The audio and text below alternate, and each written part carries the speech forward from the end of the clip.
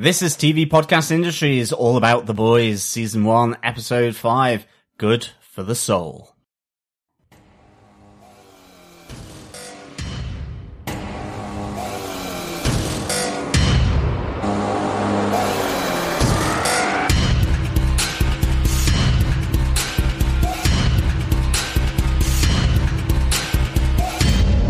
Please stop the music. Please stop.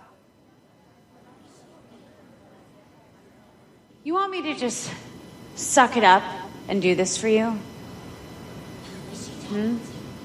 You have no idea what you're really asking. You have no idea what I've been through. Every single word that I say up here, I'm reading from a script. I didn't write any of these words. I don't even know if I believe in them. I believe in God. I love God so much, but honestly, it's just how goddamn certain everyone is around here. Welcome back, boys and girls, to, yes, Episode 5 of The Boys, entitled Good for the Soul, and just like ourselves, we feed your podcasting soul. I am one of your hosts, John. I'm one of your other hosts, Derek. And rounding out the group, I'm Chris. Yes, praise the Lord. All three are here to talk about The Boys, where we go to the Believe Expo and decide whether we want to believe or not in this corporate version of religion. But yes, it's really starting to pace up to see where Compound V comes from and exactly what they're doing with it. So really good stuff. Remember, boys and girls, to pop on over to our website, tvpodcastindustries.com, to leave any feedback. You can leave a voicemail. Just go to the right-hand side tab and leave up to 90 seconds of your thoughts to provide feedback on any of the episodes so far. There's also our email channel, feedback@tvpodcastindustries.com, and of course, head on over to the website to subscribe on any super or less super podcast catcher of your choice. Yes, we are on Apple Podcasts, Google Podcasts, Stitcher, and Spotify, as well as many, many more. And you can also join us over on Facebook. We have now got our Facebook group back up and running. It is now over at facebook.com/groups/TV Podcast Industries. You can join us over there as well to talk about anything to do with The Boys or any of the other TV shows that we used to cover, or any of the TV shows we're covering like right now, like Pennyworth, or any of the Marvel Netflix shows that we've covered in the past. Come over there to our Facebook group at facebook.com/groups/TV Podcast Industries. Yes. On with our spoiler-filled review. Derek, what are some of the episode details? Well, the episode was written by Anne Cofield Saunders, another great writer on this show. She's written tons of episodes of great TV shows, including about 7 or 8 episodes of Battlestar Galactica, where she was a story editor for over 20 episodes of the show. Wow. She also wrote on Smallville, another person from Smallville who has some, interesting ideas about the Superman character, I suppose. Also wrote on Chuck and 24 as well, so some great pedigree there.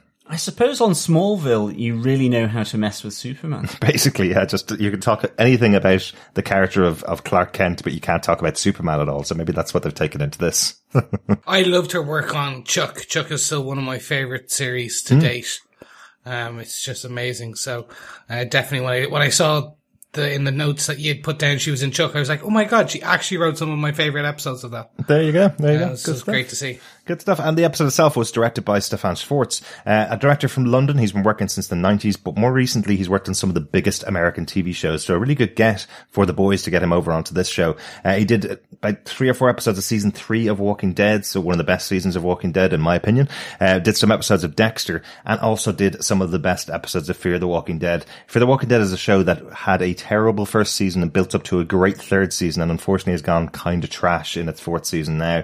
But he did some of the really good episodes back in the 3rd season, so really good mark to move on at that point. Once you've hit a high note in a season of a show, move on, go to another show like The Boys. I think it's a good choice. Welcome aboard, Stefan. Hopefully we'll see you back for season 2 of The Boys, which, if you guys didn't see Eric Kripke's Twitter this week, has already started filming. They've already sent out the first photo from behind the scenes. That's amazing. Yeah, of the cast on set of season 2 of The Boys, and we're on episode 5 of season 1. So that could be quite a quick turnaround. Yeah, it's definitely out in 2020. Already confirmed. So we'll be seeing it really soon. Good stuff. Nice. John, do you want to tell us what they gave us with your synopsis for this episode? Sure. Somewhere in Havana, Cuba, A-Train begins to tie off loose ends at the orders of Homelander as he kills Popclaw with a heroin overdose faster than a speeding bullet. Back in the States, as Frenchie nurses the female, little does he know that A-Train has found surveillance footage of him at Popclaw's. Meanwhile, Mother's Milk, Billy Butcher, and Huey Campbell follow up on a new lead in their investigation and head over to the Believe Expo.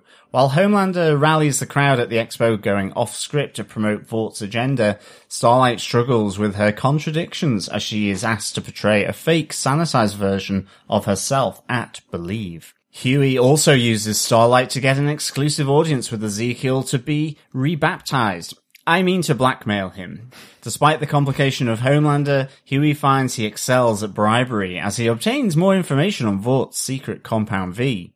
Butcher and Mother's Milk follow up on the new intel at a local hospital and discover laser beam babies created by Compound V. Back in New York, Frenchie releases the female as he realizes he's been compromised. As A-Train, helped by Black Noir, step up their efforts to find Frenchie and bring in the female. Confronted by Black Noir in an alleyway, Frenchie is protected by the female who dies to save him, only to reveal the full extent of her special abilities. What an interesting episode to have someone coming back from the dead. Yes, it is quite interesting. Literally, resurrection. She just needed to be bathed in light, I think. Or maybe the glow of the alley lamplights was enough here. Absolutely. But certainly, yes, we will be moving through our spoiler-filled review of this episode, looking at The Boys, The Seven, and any other outstanding moments. We go through the protagonist, antagonist moments, as well as any other outstanding moments. So, I think, first off, onto The Boys. Chris, what is one of your protagonist moments of the episode? Sure.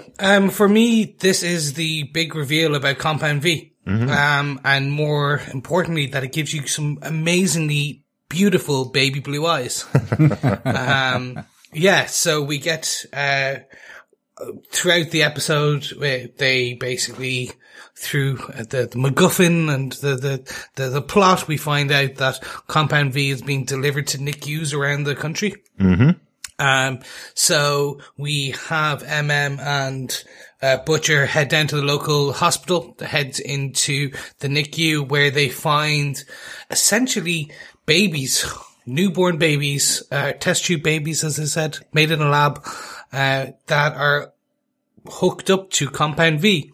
And we get this amazing scene where the baby burps and just shoots blue lasers out of its eyes into a sealed container. Little did they know, MM and Butcher had set off the alarm that basically had called in the armed security. But this is for me, well, beyond the using of, I love Butcher just using the baby as a weapon. Just basically like almost, and there's a point where he cuts a guy and one of the guards in half and he's about to shoot the other guard with the baby's eyes and the baby closes its eyes and he kind of does oh, come on. Like if I shake it a tiny bit, it will just wake up and then it wakes up and it just shoots the other guy. It was just, it's such a creative use of that. Exactly that. Yeah. Yeah, it was really, really good. It's one of my outstanding moments. I think you go so much into so many different ways to describe this. I had baby blasters. Billy Butcher uses the enfant terrible. Nice. Just to get the little Frenchie in there. Just to get a little Frenchie in there. But certainly, yeah, this was really good. It reminded me of the baby from Incredibles as well. Oh yes, Jack. To some extent. Yeah. Jack. Yeah. It was really nicely done, I think. And yeah, those kind of ICU units certainly must be made out of some, like, I don't know, something really good, because the beams don't seem to be able to penetrate them. I think, yeah, I like that you pointed out, Chris, there, that effectively we learn in this episode the babies are created in these units. So they clearly have these units built so that they protect the entire area from a baby that could be, waking up in the middle of the night and exploding the walls of the place off, I also love that this scene ends with Billy Butcher putting the baby back into its cot and saying, thanks very much for that. if you better keep your nose clean or I'll be back here to stomp you, basically. So, Yeah. you know, it kind of tells you that he still will never trust a soup, but if he's able to use a soup on his side, absolutely grand, you know. But yeah, like he's pretty violent about the kids, you know. You hear early on where he's having a conversation with Mother's Milk. He's kind of going, I don't really care about these kids in this room, you know. They can die for whatever. What I don't care about the bullets flying all around them. He's going to use the baby that's in there, and if any of them die, who cares really? That's not what he's about. He doesn't see them as children. He sees them as soup. I like the way he also says, that was diabolical.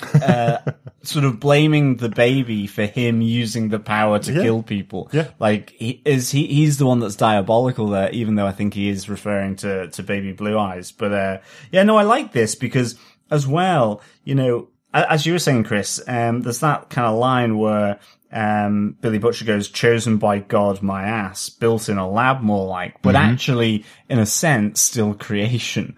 It's creation, by man of supers or by Vought International of supers. It's not as such, you know, divine inspiration that is giving them, or divine creation that is giving them, these superpowers, even though at the Believe Expo, that's exactly how it's being portrayed here, that these, supers are born with these gifts. So and chosen really by God nice to protect the world. Yeah. We'll talk about that a lot more, Exactly. I'm sure, throughout this episode. Yeah. But that's I feel like it's underplayed just because of the line. So I'm hoping it's brought up more. Oh yeah. In the next episode. Yeah. But like, this is a big revelation. Yeah. Which is just kind of passed as a kind of couple of pass away lines. Oh no, I'm And sure that's this is very going to much be a big one. My protagonist's reason. It's just like, oh my God, the reason Compound V is what it is, aside from being a kind of a bit like heroin and getting that extra kick and being that booster, if you will, the steroids. Mm-hmm. It's also being used to build superheroes. Yeah, yeah. Very interesting to find out a lot more about that. I'd say we're gonna see a lot more as the episodes go on. Yeah, because I mean, it is that huge revelation. I certainly get your point, Chris, that it seems really underplayed in this. It's kind of like it's found, and then the baby's used to help, you know, sort of defend both Billy and Mother's Milk. So yeah, I'm hoping they really explore more on this. Yeah, no, that'd be great. John, what's your boys moment? Well, it kind of leads into why they end up in the hospital with Baby Blue Eyes, and that's Huey's a natural. Wee little Huey, believe it or not, is a born natural. He excels at blackmail. He excels at killing people, and he excels in a whole undercover surveillance. Huey is a born natural, and he plays Ezekiel like a jazz instrument. Certainly he is willing to improvise. I really like this moment. I thought, you have Mother's Milk just kind of in awe of the fact that most of the things they've put Huey to, he has come out smelling of roses. Well, yeah. And it's been really kind of interesting. And I like that before this, you have Mother's Milk going, well, this is blackmail. It's not that easy, even though Billy Butcher kind of thinks that it is. And he goes, well, you've killed someone, so this is going to be a piece of cake.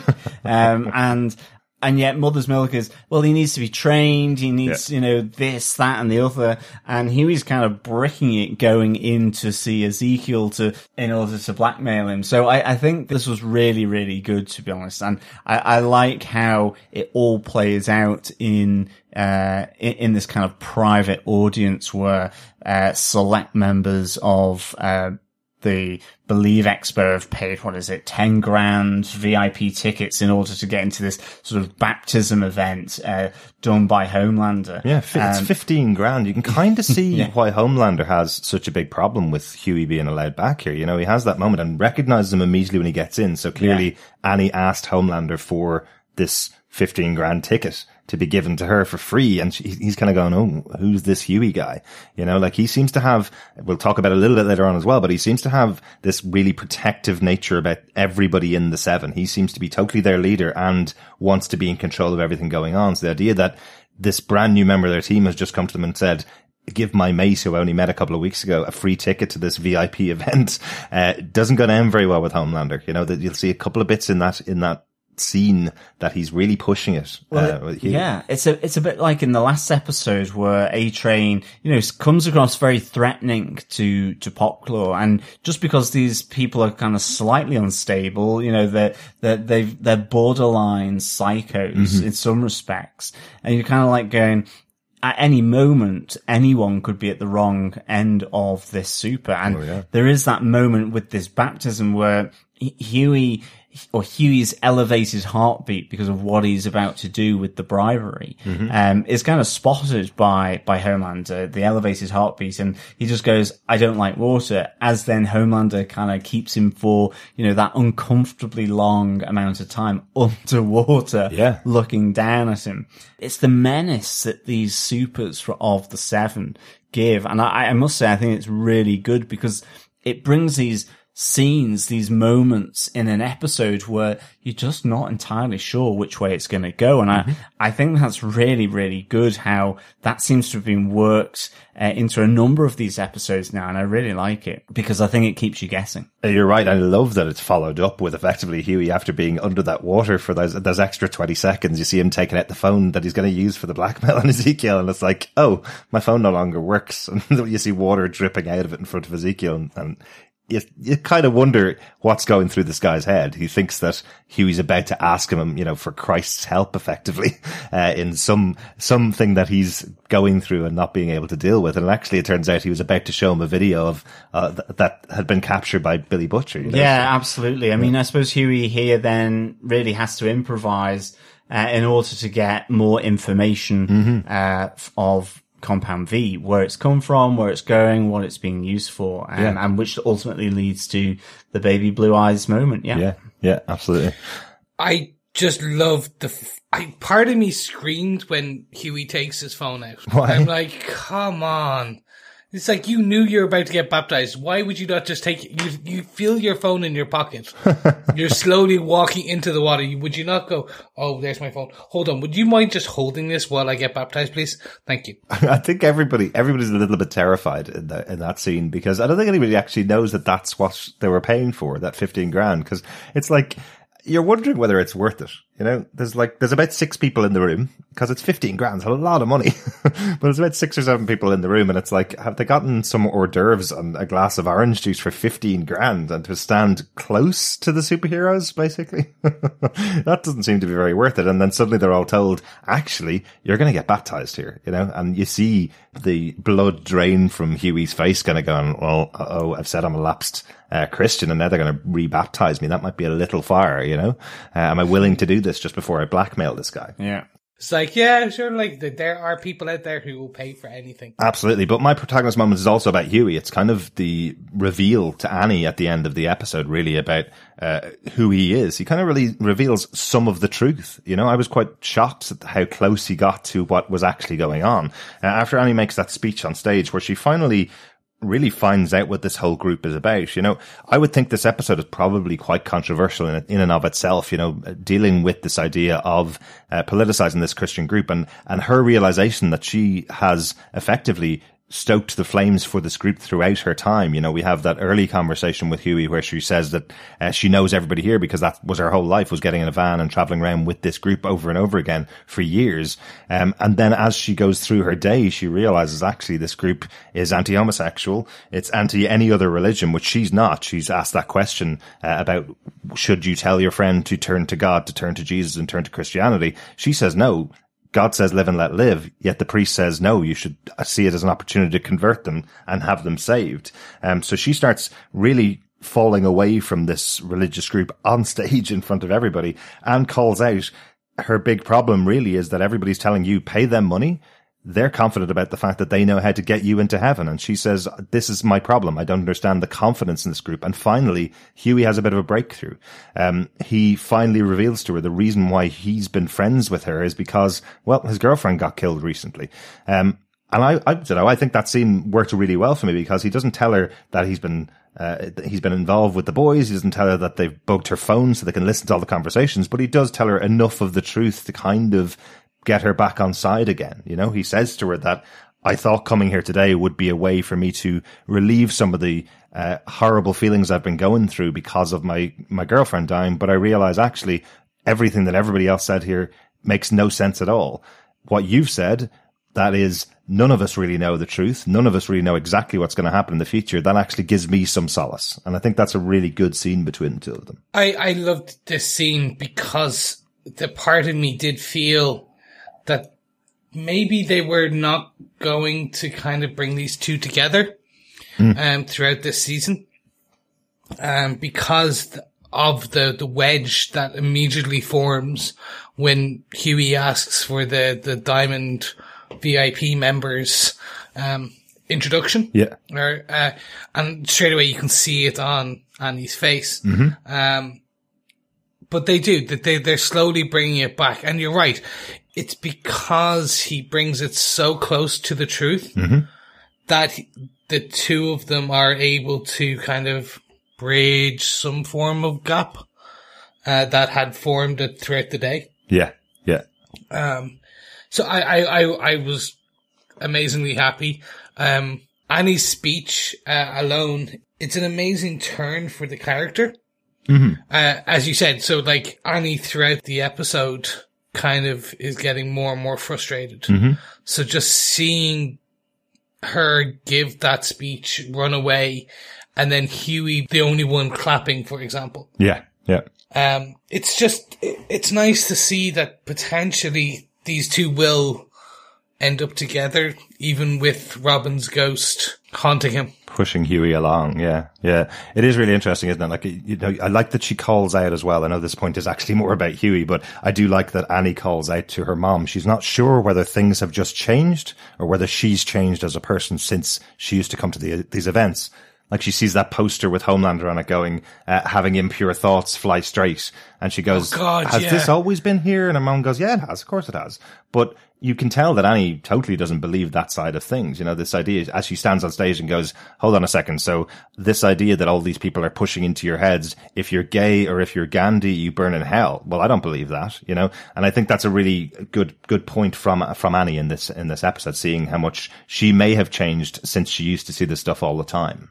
Well, I think the other great thing about this is, I mean, on one respect, it's that Annie or Starlight and Hughie have both got the same kind of thing going on. Is that they're dealing, Hughie's dealing with the death of Robin, Annie's dealing effectively with not fitting into this thing that she's always wanted to be a part of, and seeing that actually on the other side of it, it's something very different than what she revealed. But I also like the fact that ultimately this Hughie reveal to Starlight about the death of Robin comes from the fact that Starlight is the one that is being honest with herself in front of this massive crowd, more so than Hughie, and actually that moment where he kind of afterwards goes up to thank her, and she kind of takes offense to him saying, what, do you want a cup, a novelty cup, a novelty keyring kind of thing?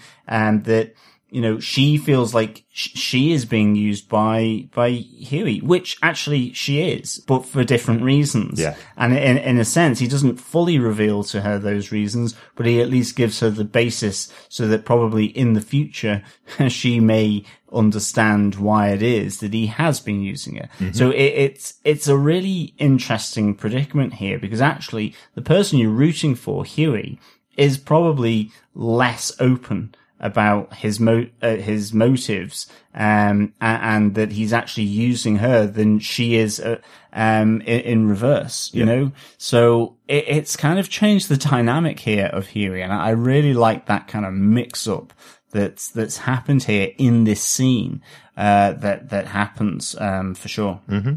I also think that her mom is a nightmare, because it is that thing of, well, I've, you know, taking you in the car on journeys to this, that, and the other, therefore do this because of me. And I'm like, what, being a parent, just like drop it. But like, all of my friends will be watching you on TV. Just do it for me. Anybody getting flashbacks to Dorothy Walker in season 2 and 3 of Jessica Jones? It's a little bit like that, absolutely. A little bit like that, yeah. Interesting stuff. That's all of our protagonist moments for this episode, I think.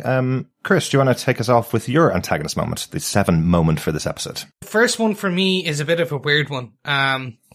Stillwell plays Mummy with Homelander. Yeah, It's the busy. best. I did not know where this scene was going. It just made me squirm on so many levels, and I know exactly what they were trying to do. That's exactly how it played. Busy. Throughout this episode, we thought, so Homelander is getting quite jealous of Stillwell being the mother, Stillwell with her child. We get that scene in the car park where essentially he's Stillwell's taking a day off to go to see the pediatrician, and Homelander throws a hissy fit. Yep. Almost like a spoiled child. Later on, we get basically Stillwell in her office. We see she actually now has installed, or she had already previously installed, some form of camera with a proximity alert. Yeah. So when Homelander was there, staring through using his X-ray vision. So I'm confused at whether this is a new addition or an old, or something she's always known about. She says you've been doing that quite a lot recently. Are you scared of me? Why don't you come in? So I think it's been there all the time. I think he's just hasn't been aware of it. And then it's essentially she plays Mummy. I didn't know. I thought this was going to be more sexualized. Yeah, I know what you mean. Yeah. I thought it was where the two of them would potentially hook up. And then it flips very quickly. Yeah. And I don't know how I feel about that. I know. I think the way I've written it into my notes is just that she cradles him like a child in her lap and tells him he has to be a good boy for everybody. I think, John, you came up with something in here because of the children being created as soups from the Compound V. We were questioning. So I was wondering, and because I agree, it ended off not being as sexualized as I thought it was going to be. And it took me back to Little Britain and also a bit Game of Thrones. I thought there was going to be a bit of milking kind of, and bitty thing going on. So, and that didn't happen. And I was just wondering, and again, I might be way off the mark, but, is Homelander Stillwell's son? Because we've seen that supers are created by intravenously giving them Compound V at an early stage, and her reaction is very motherly. And also, we have seen Homelander in the car park and before, where he seems to be really jealous of her newborn. Yeah. And maybe it's that the newborn isn't going to be a super, so that she can have a son or a daughter, instead of having to keep them at arm's length. I don't know. But there was something here that felt like Homelander is, the child of, Madeline Stillwell. Yeah. And I don't know whether that's the case, and I really hope to see, exactly what this relationship is about, because it seems like at the very least, with what happened, it's massively complex. Yeah, absolutely. And I'm wondering myself as well, similarly, even if it's not her son, I'm wondering if the creation of these kids with Compound V means they're actually very young, but they've aged a lot quicker than other people do. Is Homelander really a 28 or 30-year-old man, or is he a 5-year-old child that's aged really quickly and has superpowers and leads the 7, because he acts so childish. I know that's also could be seen as just him being spoiled and being the leader of this organization, but he seems like such a child at times. A-Train seems like such a child at times. The Deep is an absolute child at times. The only one I think isn't really a child at times is Queen Maeve, and she has her own issues, which we'll talk about later on. But I do wonder in this episode, not only are they created by Compound V, but are they also aged up by Compound V as well? Is that why they feel more childlike? Yeah, maybe. I'm going to bow out of situations on this. Again, they seem to be changing from the source material of the comic books, but then they seem to be keeping parts of it as well. Of course, yeah. I really don't know. I could comment all day on this, but then I'm afraid I'll end up spoiling something in 3 or 4 episodes that are going to come. Yeah. So, well, we definitely don't want the answers. We want to see the answers on the show, definitely, without a doubt. Exactly, and I think that's it. And it's fun to understand. It just took a weird direction for me, and I think that's the bit where I'm uncomfortable. Yeah. Yeah. It just, I thought it was going left and it just veered right at the end. Mm-hmm. And I was like, okay, no, that's just, no. But anyway, so that was my antagonist moment, just because of so weird it was. John, do you want to talk to us about your antagonist moment for this episode? Yeah, it kind of comes from one of the comments where, you know, this idea of a menace, a threat from the supers when they're with either other supes or even just regular humans.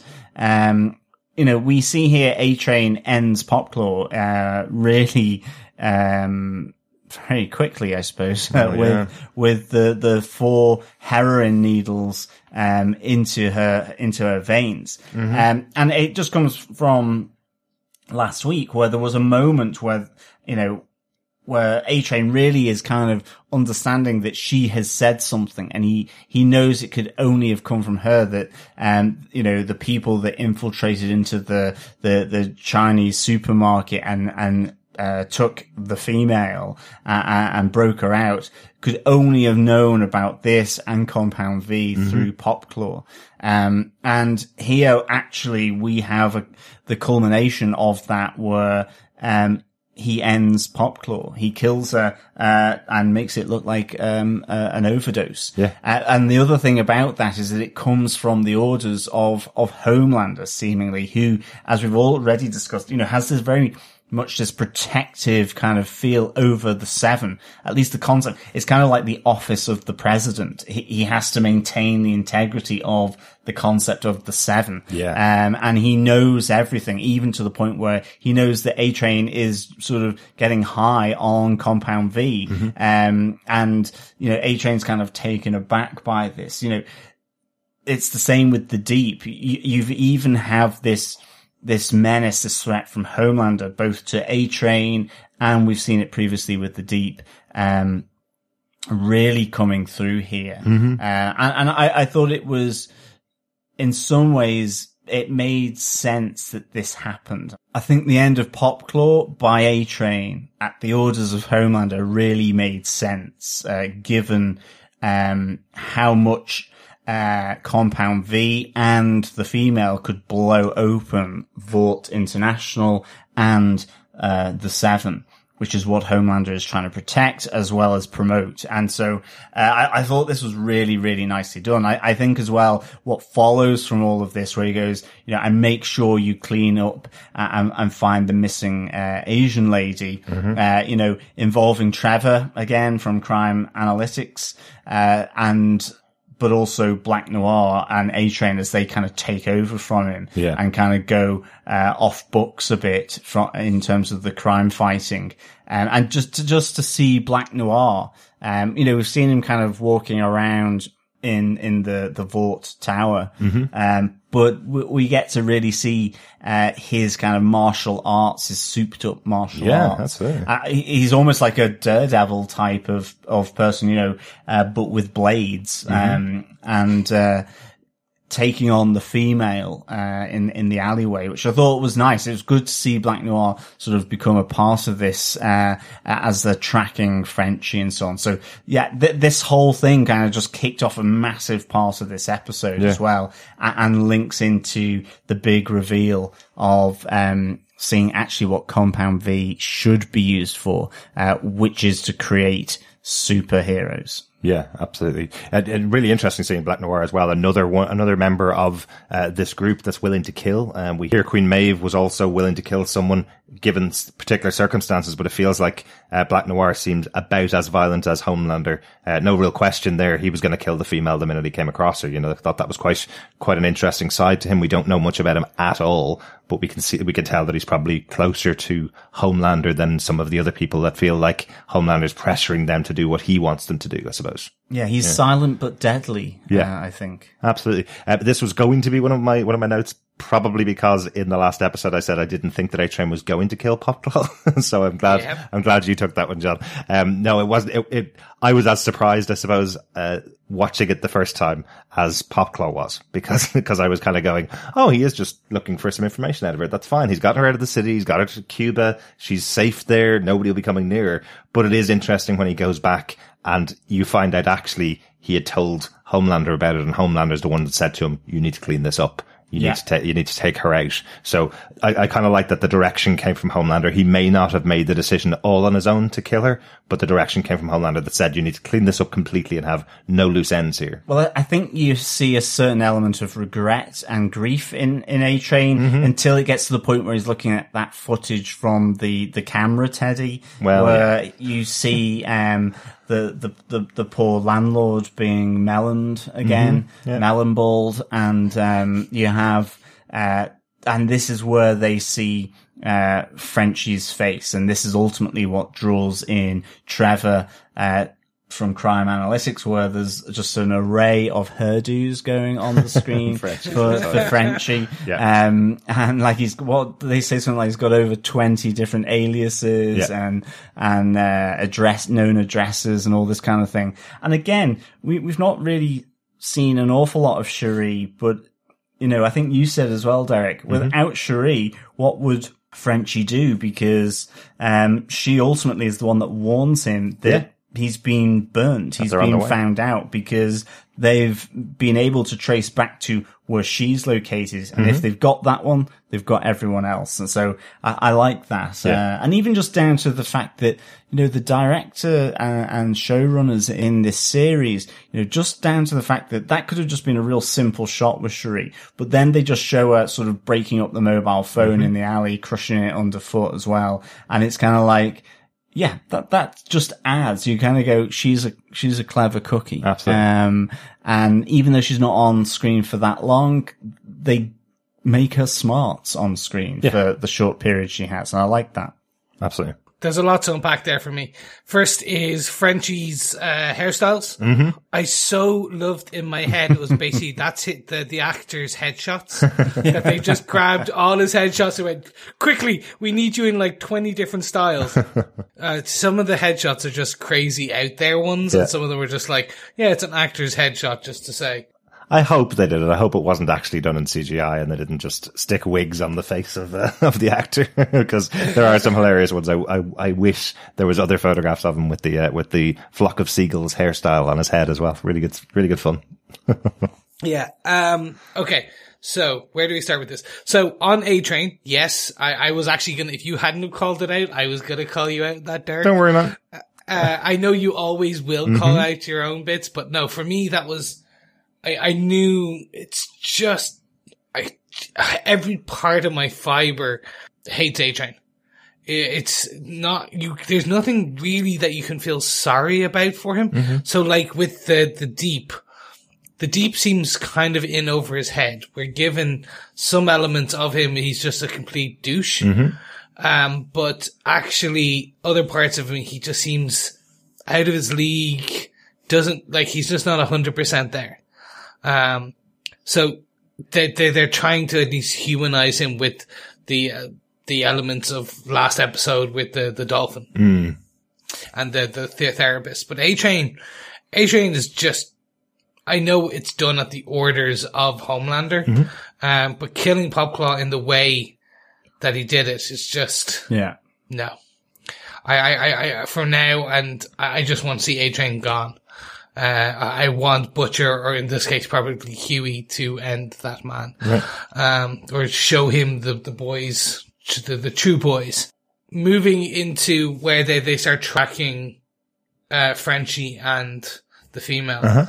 That scene with Black Noir, as you said, doing the kind of running and jumping, and he is a bit like Daredevil, and it's cool, but it's interesting to see his fight style versus what we've seen from the female in that point. As you said, like it's very, I don't know what's the best way of putting it, almost military-esque. With those knives. It's just very calm, composed. So it'd be interesting to see what they're gonna do with the character of Black Noir. in the next one. Yeah, I really want to see more of this character, definitely. Two quick things from me on this scene. As I said, it was going to be one of my points. I do like that A-Train trying to get over his murder of Popclaw means that he popped in Terminal Beauty 3 starring Billy Zane and Popclaw. And it's actually Billy Zane. As he walks in, I'm like, who's that bald guy? I recognize him. Oh, you mean the main protagonist in Titanic other than the iceberg? Wow, that's cool. So a nice little cameo there from Billy Zane. Also have to call out just two scenes in this show. Both scenes have already been talked about. Have to call out the CGI work in this episode. When the baby's being used to cut the guys in half. And as you see from the back, you see the guy's heart still beating as it's cut in half by the lasers. Amazing CGI work. And also, as you see the female, pulling herself back together and getting back up effectively, coming back alive, being resurrected. I was talking about it and saying, when you used to see this type of stuff, people repairing themselves on TV shows like Smallville or any show that has somebody who's able to repair themselves, like Wolverine does it often in the Marvel movies. It used to be like, small cuts on the hands that you'd see. In this case, you see organs stitching themselves back together inside her body, the blood flowing back around and her skin coming back together again. Brilliant CGI work. Must have taken an extra couple of months just to get it right. And it really stands to showing how interesting a power it is, I suppose. So yeah, great job from the CGI team. So something I'll actually put out, and I think you're right. I want to call it, we should call it out. Up to this point, the use and construction and the showing of the powers has not been cheesy. Mm-hmm. So like, even with A-Train buzzing in and buzzing out. Yeah.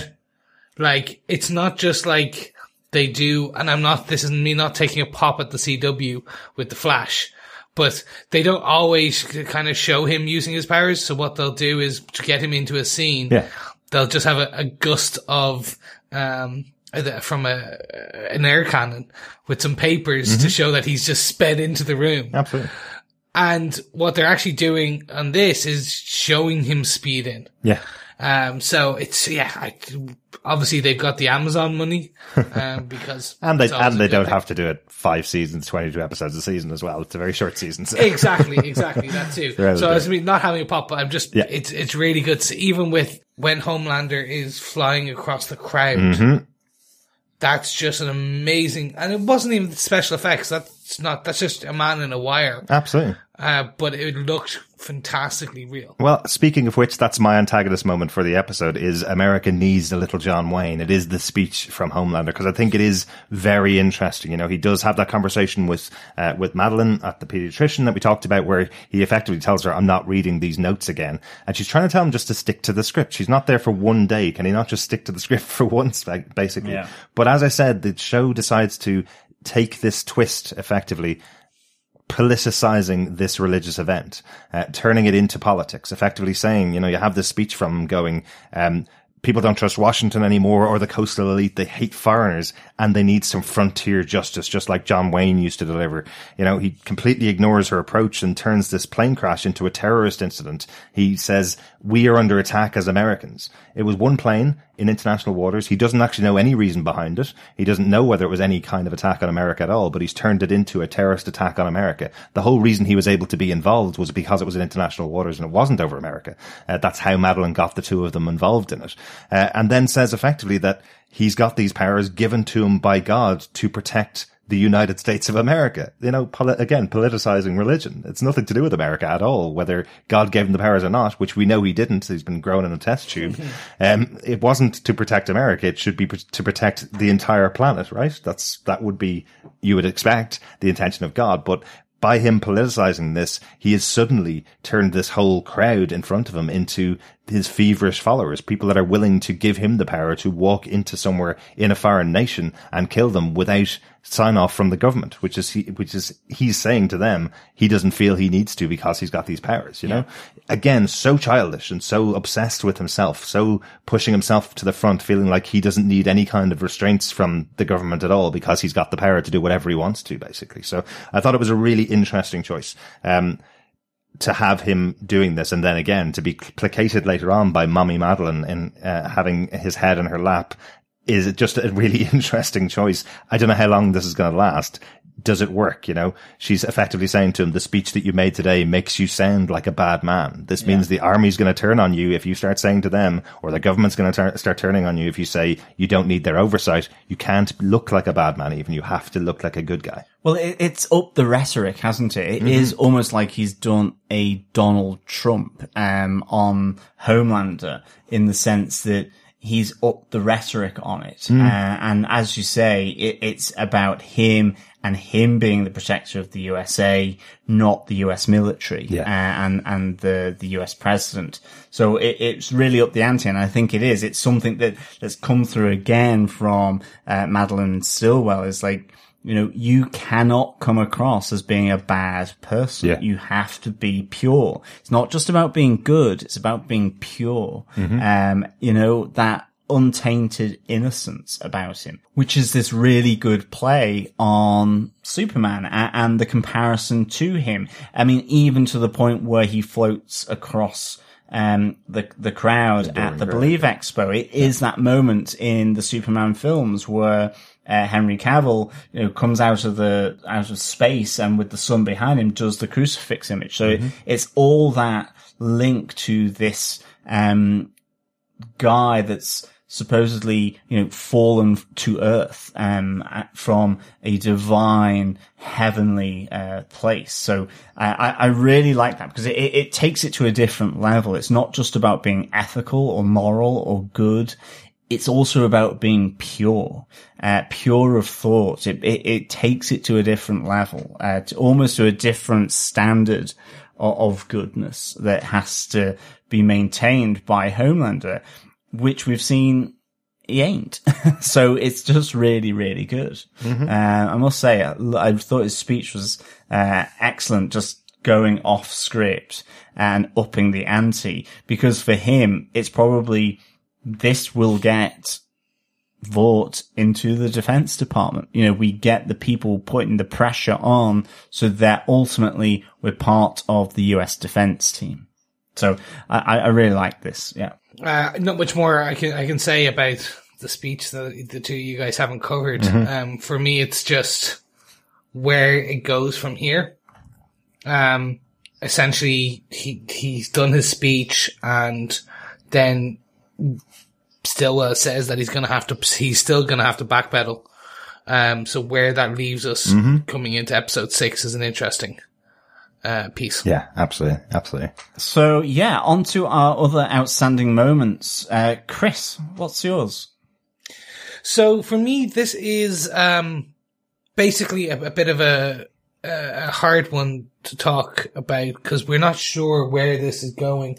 And the first one is Butcher goes, when he disappears from Belief Expo, he actually ends up going to Becca's sister's house and confronts her, which we don't understand why. He basically, first of all, comes in. I didn't know who she was until we start seeing it zooms in on a photo of Becca, who we've only seen once to date in the CCTV, and this other girl. So we're okay, maybe best friend, we don't know. And it comes about through the conversation, and Butcher being quite mean, that they've actually put a gravestone up in the graveyard for Becca, who's been missing for 7 years. And they've buried nothing, but they put up a gravestone for her. And we get this back and forth, which is Becca's mother wanted somewhere to go to grieve for her daughter. Butcher's saying she's not dead. And then Becca's sister, who we've yet to be named, is pushing back, going, no, she's dead or gone. Either way, she's gone. Yeah. And that then leads to Butcher going a bit, swingy with a big, a big sledgehammer. Yeah, don't worry, it's not a hate crime. I love as he calls that out to the guy who's in the graveyard. Don't worry, it's not a hate crime. I'm smashing this stone up.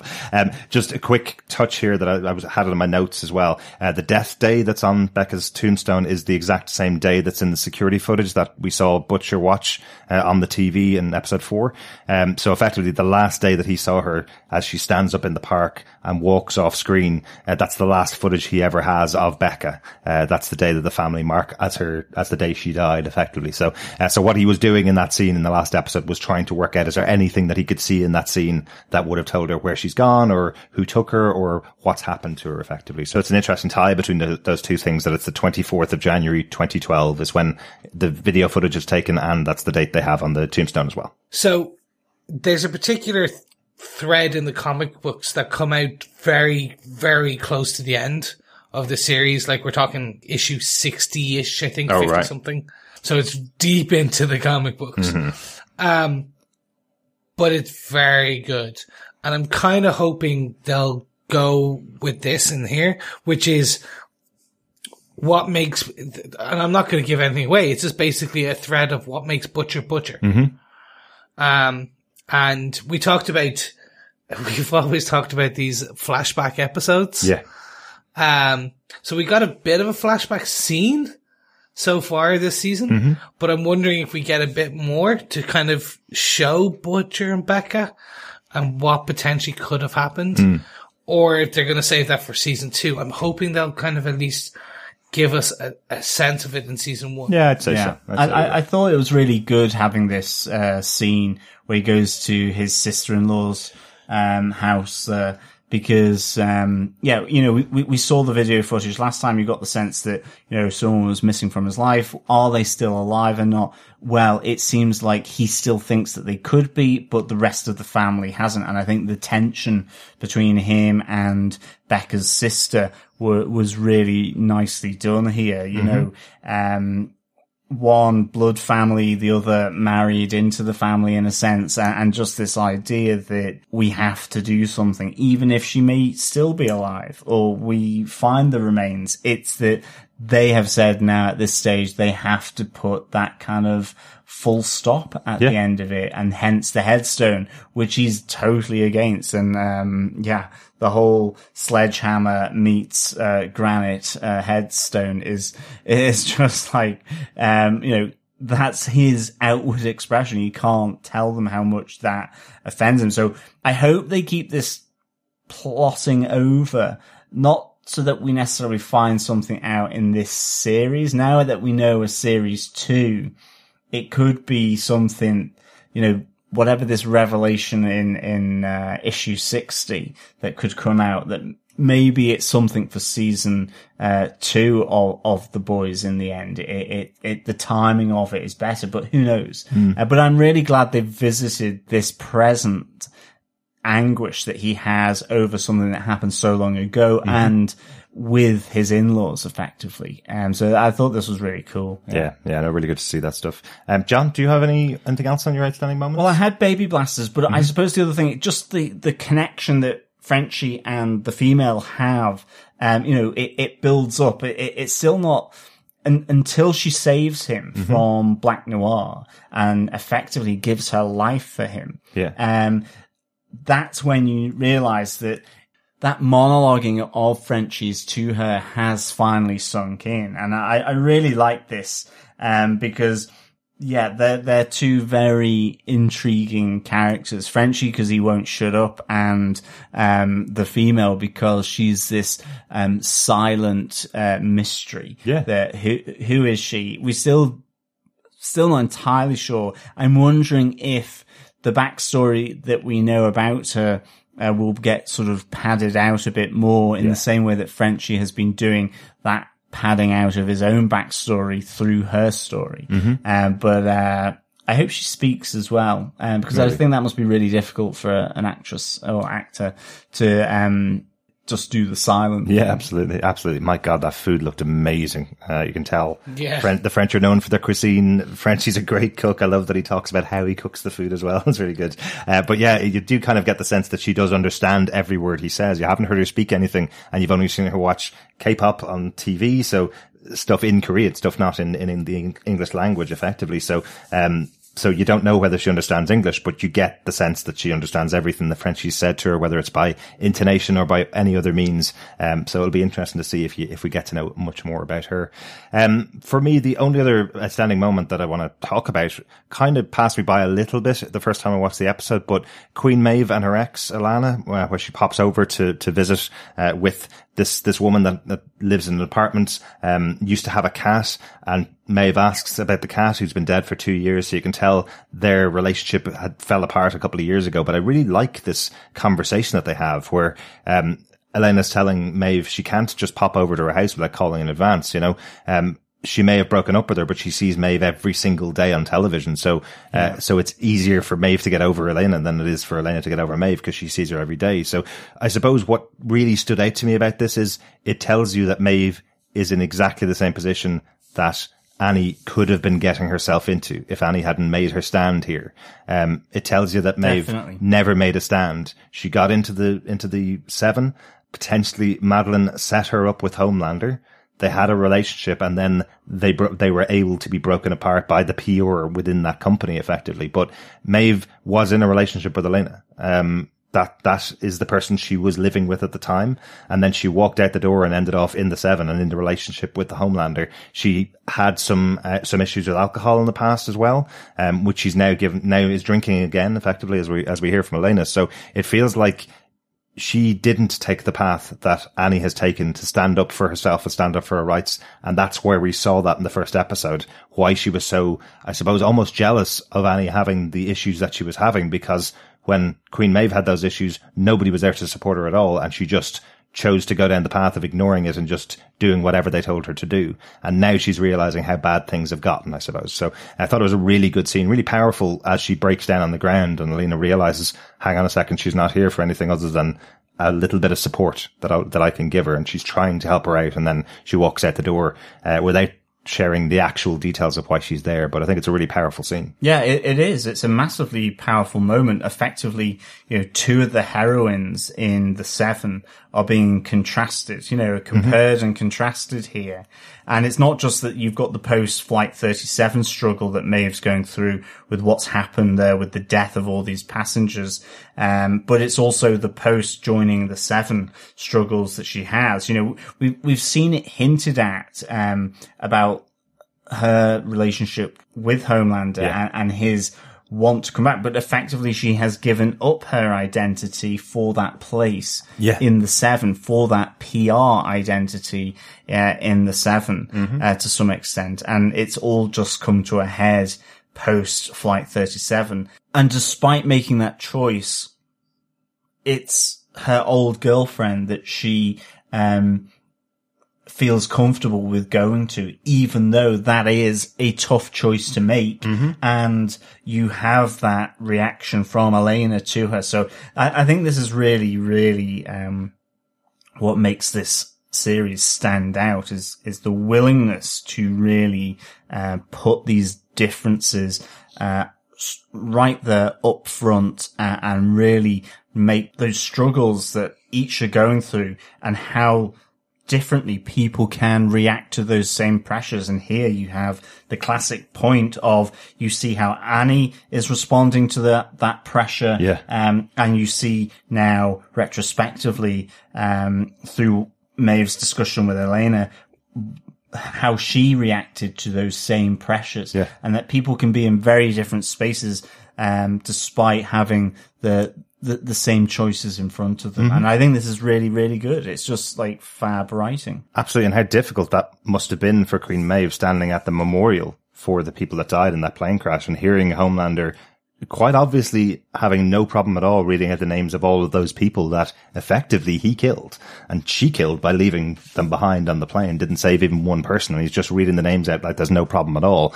I just think it's really interesting to see the effect this is having on her. There's a really nice moment actually where Madeline goes, she kind of does an ironic laugh because Homelander says, I saved the Flight 37 incident, and she's just like, do you know how ironic that and obscene that sounds, that you save something that you actually created. You killed however many people. You saved the situation for Vought. Exactly. You saved the situation, not the people. Yeah. It's really, really a brutal kind of way of thinking about it. Cool. Well, I think on to our notes. Anyone got any notes? I did have that note, obviously, about the death day of Becca being the same on the security footage and the gravestone. Just one other note that I just thought was really interesting. In the background, when Hughie and Annie are having that conversation at the festival, the Believe Festival, you see some toys laid out. I love in the background, there's about 60 toys in the background in the conversation that Hughie's having with Annie at Believe Festival. One statue of Jesus and 59 different types of statues of Ezekiel, just showing you how powerful his brand is, I suppose, at this event. But really interestingly, the plushy toys, the toys of Ezekiel that are there, seem to be based on Stretch Armstrong, a popular kid's toy for many years now, but it looks exactly like him with just the clothes of Ezekiel on. So he's a stretchy guy, just like Stretch Armstrong. So I like that they use that as their basis. I don't think we'll be able to see that in shops unless they do a deal with the people who made Stretch Armstrong, because it looks exactly the same. So. Yeah, no, Ezekiel played a pretty interesting part in this episode as well. Throwing his arms around the world. Yes. Yes, one big hug. Although you just don't know where that would lead to. Absolutely. After he's done it. So, Chris, your corner is coming up. Yes, welcome to Chris's Corner, the podcast within a podcast, where this episode I'm going to talk about none other than Ezekiel. So, because essentially, he's a made-for-TV character, which is interesting, because I was pretty sure he was essentially a character from the comic books, but he seems to be a bit of a mix of kind of two. One, which was a stretchy character, and then the second is the actual main character of O Father. Okay. So, O Father Not our father. No, not our father. O Father, which is brilliant. O Father is essentially Ezekiel. He's the same character who runs Belief Fest. That's where we meet him for the first time. O Father is enhanced powers of flight and enhanced strength. But I can understand why they probably didn't decide to use him. So O Father is this African American soup. But it's constantly referred to that he's a serial pedophile. Oh, right.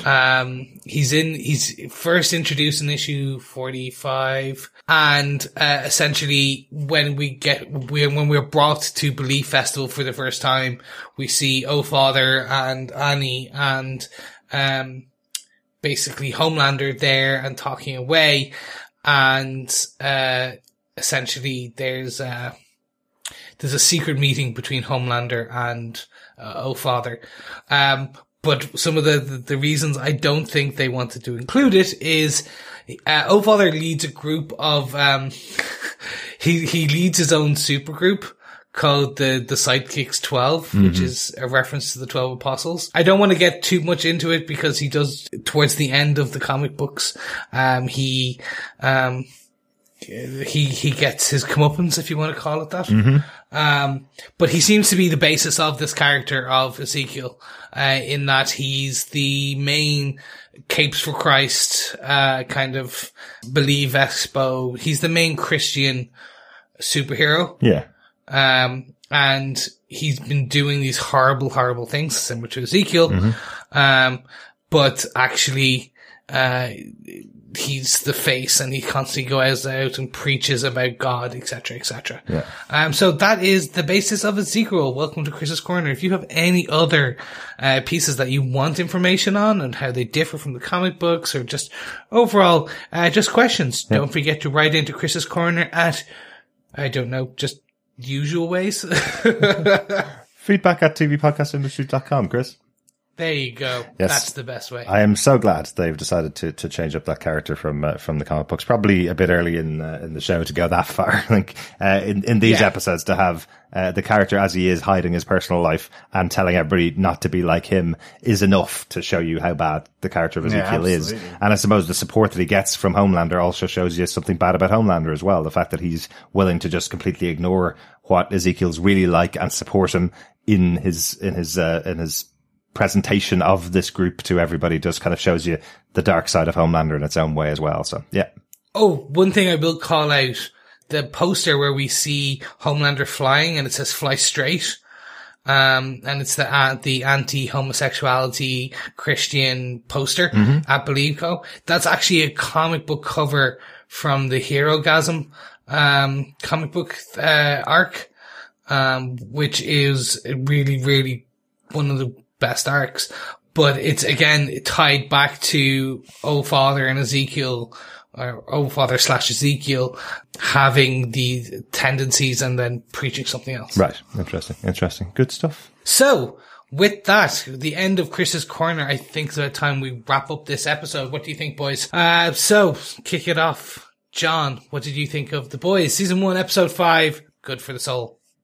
I really like this. I'd give this 4 jazzy gigs out of 5. I really enjoyed seeing the development of what Compound V is used for, and the ramifications of The Boys having learnt about this for Popclaw and for A-Train. I agree, A-Train is an absolute massive nightmare, and really has no spine, but it's really good to see just how bad this character persists through this series. I really enjoyed Believe Expo and just how that worked into the story, both in terms of finding out about Compound V through Ezekiel and the hospital and getting babies with laser beams, all great. But also I think one of the big, or two of the big moments here was both the relationship between Starlight and Huey, and the two of them kind of being honest with one another, for the first time. And I think that change in that dynamic where maybe Huey has a bit more explaining to do now to probably Starlight than, she does to him. You know, he is still using her for the good of the boys. And then we have Maeve and that contrast with Starlight, in terms of the choices she made when presumably she entered into the Seven as Queen Maeve, and how very different a path she has gone down, compared to what we're seeing now with Starlight. I think it was really good. The Jack baby, effectively fantastic. I loved, the baby being used as a weapon by Billy Butcher, and just Frenchie and the female. Hopefully now she gets really fully incorporated into the boys, and she does become one of the Spice Girls. So I can't wait for that. So Resurrection Spice, is that a spice? She could be, yeah. I really enjoyed this episode. Excellent. I remember seeing just that little GIF of the baby with its laser eyes, put out by the Amazon Video team, the Amazon Prime team, and they were saying, producers of the boys go to mother going, can we just use your baby for a second? And then cut to this baby gif of lasers coming out of its eyes. How did the casting process work for that? Yeah, definitely. Chris, what did you think of episode 5, Good for the Soul? Again, I'm just loving this series as a whole. They're able to take what was the source material and keep twisting it up and giving it a bit more freshness, if you will, for the TV show. So I should say it's adapted well. Each episode I'm sitting there kind of going, I think I know nope, I did not know what was gonna happen. That's the thing. And I'm glad I was able to get that. Yeah. Because otherwise, I suppose if I had known every story beat of what was coming up and how they would play it, I would probably be kind of less interested. But they've taken the premise, they've taken what makes the boys, and they just kind of tele-adapted, if you want to call it that. Or what, cine adapted, screen adapted, I don't know, whatever the official terminology is, but they've done it in such a way that I'm enjoying it. Yeah. Completely loving this episode and this season, and looking forward to see the next 3 episodes. Good stuff. Derek, What's your thoughts on this episode 5 of The Boys? Yeah, really good. The one thing, weirdly, the first time I saw it, I was kind of going, oh, not that trope again, another Christian organization who's hiding all the things that they actually hate, and they're a hateful group. That's the first time I saw it. And then the second time I was going, actually, I love how they've explored this. I love that it's not actually about a Christian organization that's hiding stuff. It's about politicizing religion, and why that shouldn't be done. And I love that it ends off with our major character, the person that we're viewing this through, the two major characters, actually, Huey and Annie, both admitting, well, we believe in God, we still do, but we're not going to go through the prism of what these people are trying to politicize it and create a hateful image for the people that are in this group. That's not going to be us anymore. We're going to come up with this concept effectively that people don't know exactly how lives are going to go. So why pay them money to tell you what they don't know themselves? You know, I think that's a really interesting premise and different way to take it in the show. So that was really good.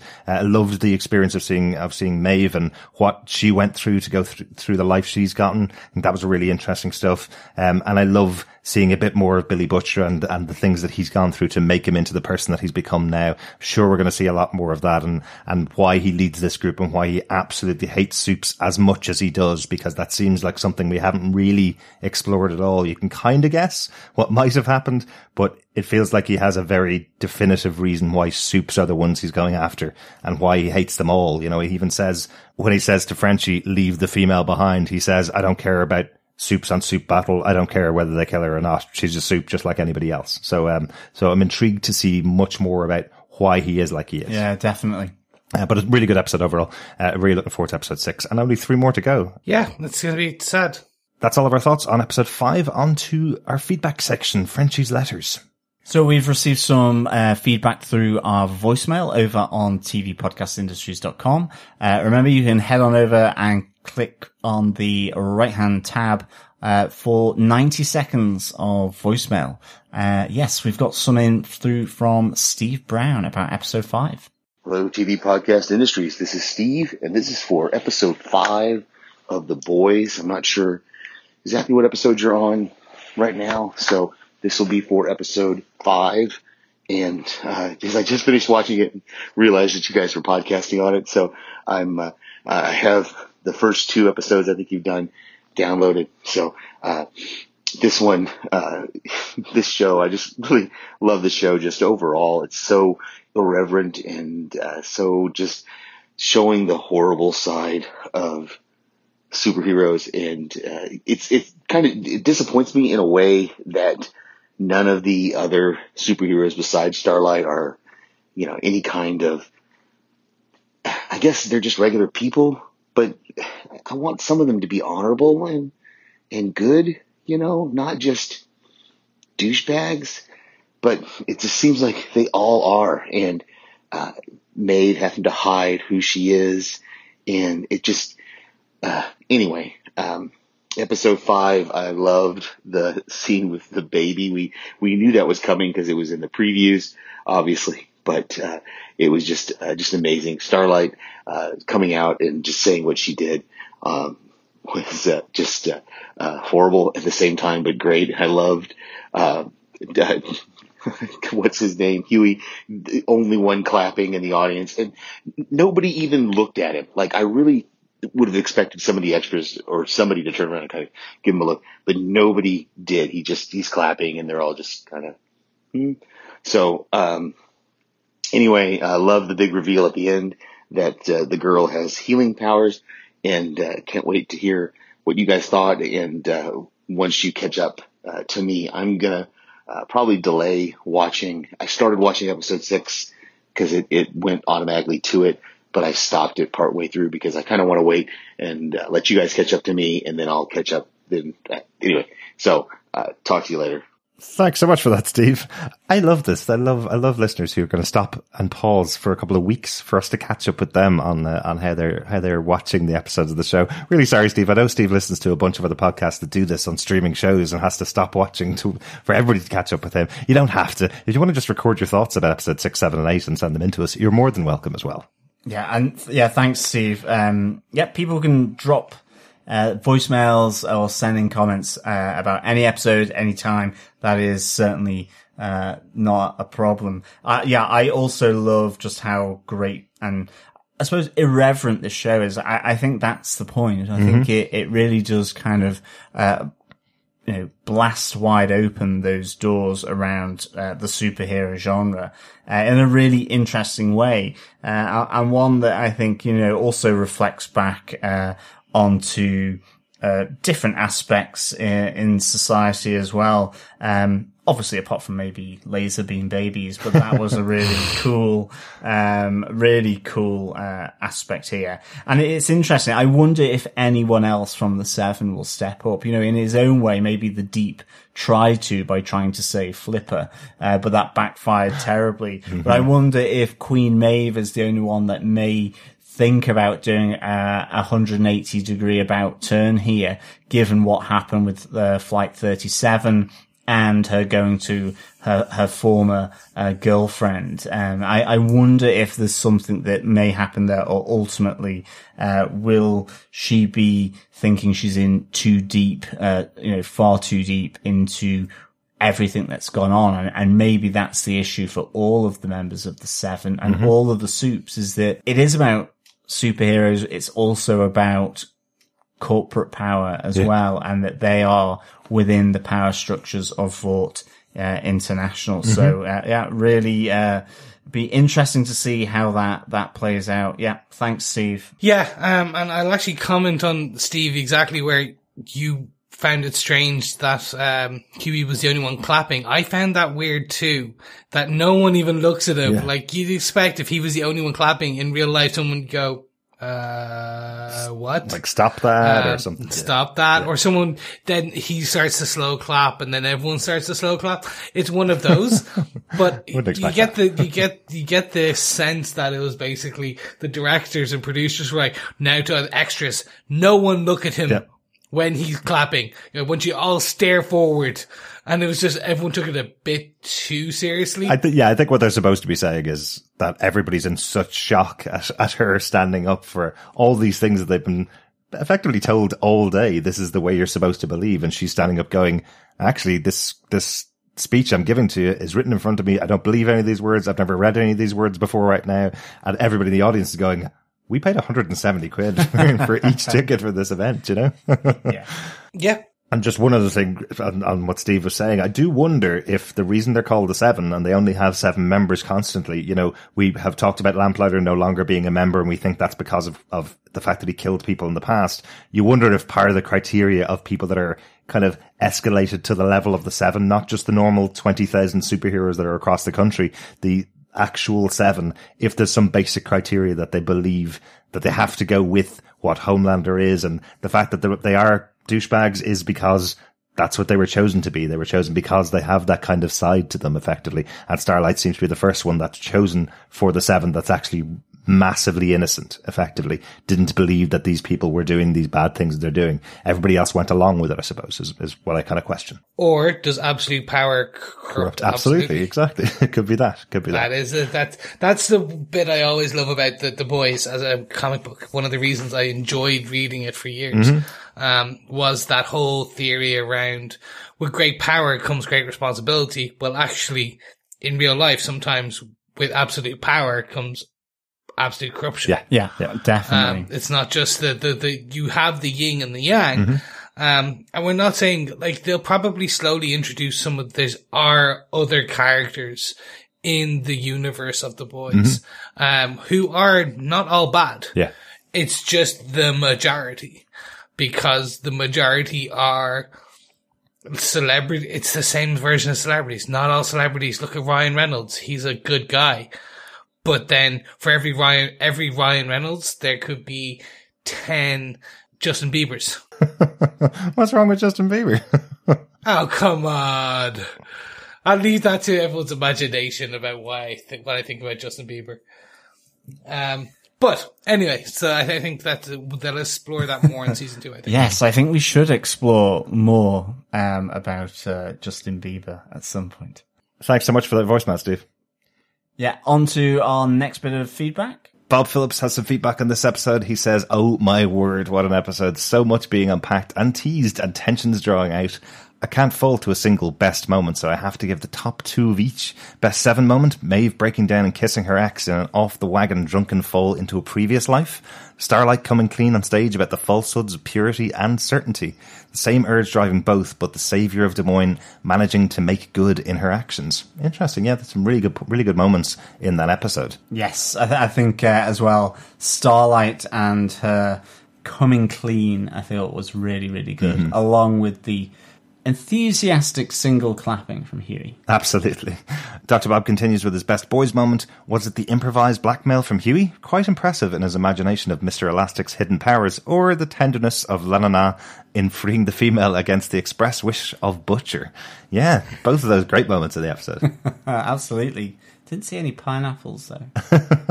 I'm guessing that's Frenchie, right? Because he's the one that did feed the free bell. Yeah. So. Dr. Bob says his best other moment, well, I would have said the baby laser gun and the surprised look the production team placed on the doll's face, but then the end really had me with the death of the female. Resurrection is her special skill as well. Yeah, excellent moment. That baby, I think I've seen the gif of the baby with its eyes 100 times since we talked about that episode, and it's still fantastic. Love it.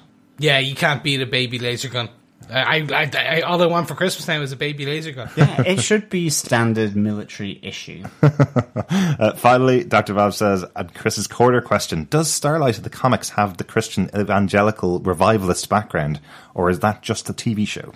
Very quickly here, yes, she does. I'm not sure about the revivalist aspect, but she is in the Christian evangelical Christian groups. As she grew up, and as we hear in the show, in the comic books, as she grew up, she was part of that Christian soups movement.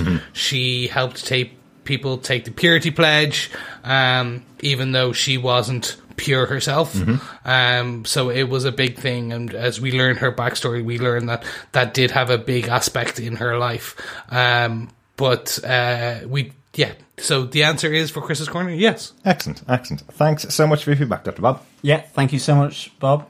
Cheers, Bob. So thanks everyone for the feedback. Yes, remember, you can go and listen, subscribe, rate us, leave a review on all things to do with The Boys over on tvpodcastindustries.com. You can head on over there and subscribe to the podcast. We're also on email at feedback@tvpodcastindustries.com. We're now on Facebook as well, with facebook.com/groups/TV Podcast Industries and Twitter @TVPod Industries.